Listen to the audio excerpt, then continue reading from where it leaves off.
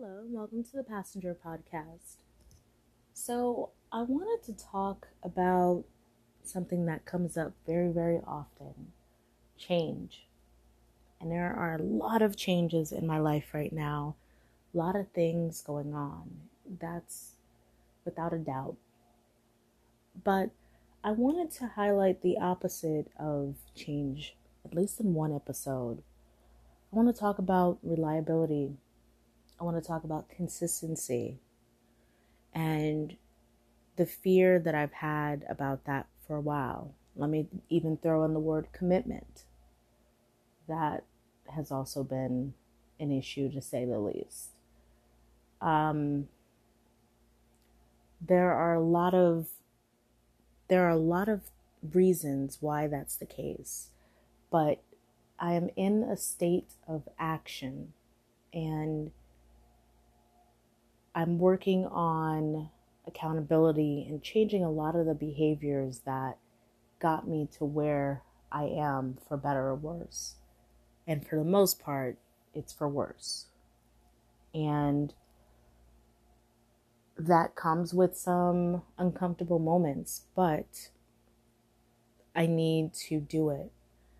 I absolutely need to do it. And the consistency piece, what I mean by that, it's a full circle thing. It's not just one thing. It's not just one thing. It is when there is this sign, or when things become okay, when things are going well, when those things are happening, I need to embrace them. And part of the panic attack that occurred the other day was because there was peace and it was calm and there was no sense of uncertainty, and that triggered danger to me in my mind. That triggered something is wrong. And this is not something that's going to change overnight, and I understand that. But calling it out as it happens, that calling out that inconsistency is huge in making that change. There is nothing wrong with consistency. There's nothing wrong with being calm. There's nothing wrong with dedication and commitment to your craft, commitment to your family, commitment to a relationship. And yet that I've associated with fear, that I can't do the same thing over and over every day. I can't do this. And yes, I do have a creative side, and there are things that I like innovation and new ideas and curiosity and all that stuff. But there has to be, I want a characteristic. When someone describes me, I want the word reliable to come up. I don't want to be considered unpredictable, or we don't know what we're going to get this time, or maybe she won't show up, or we'll have to think of something else.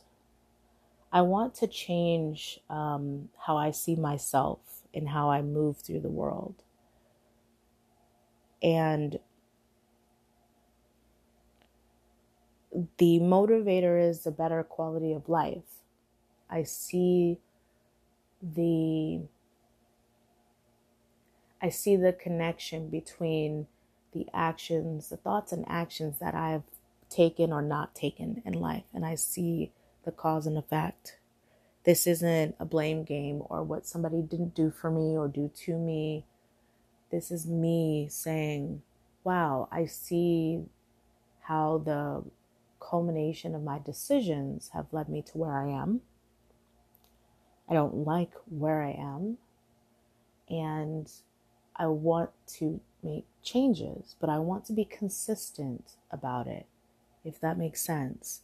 I don't want this to just be, well, because I'm in therapy, I'm taking it all in and applying it, but once I get back to work, that all goes out the window. I want there to be a very clear balance, a very, very clear balance, and understanding that consistency is a good thing. And what I'm really talking about is I'm challenging some established value systems, which is it's the essence of who we are. It's formulated very early in our development. So it's not something that typically changes overnight, and if it does, it's usually in a traumatic way. But the point being is I have to challenge it because it no longer serves me.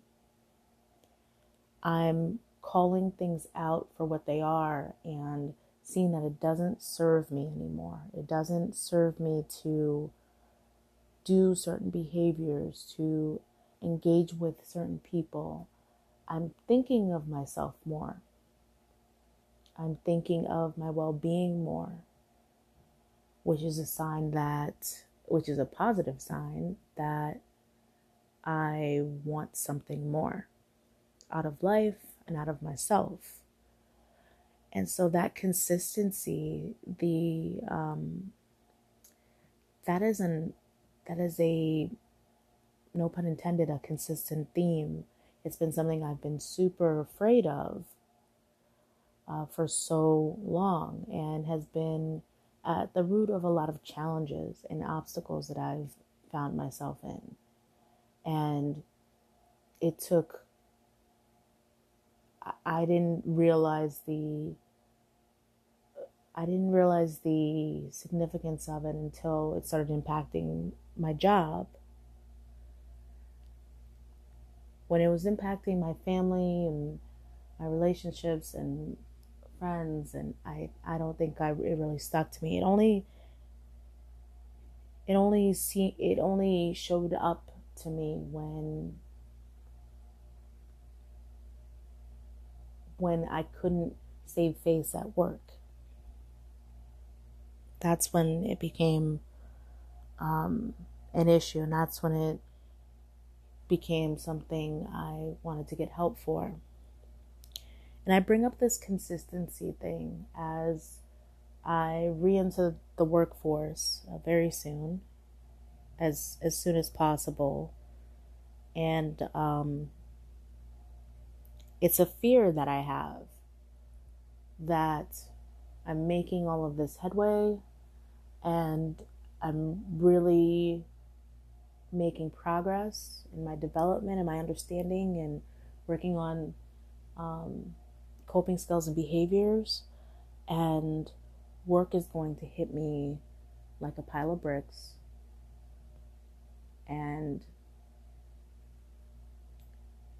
I'm going to go back to old habits.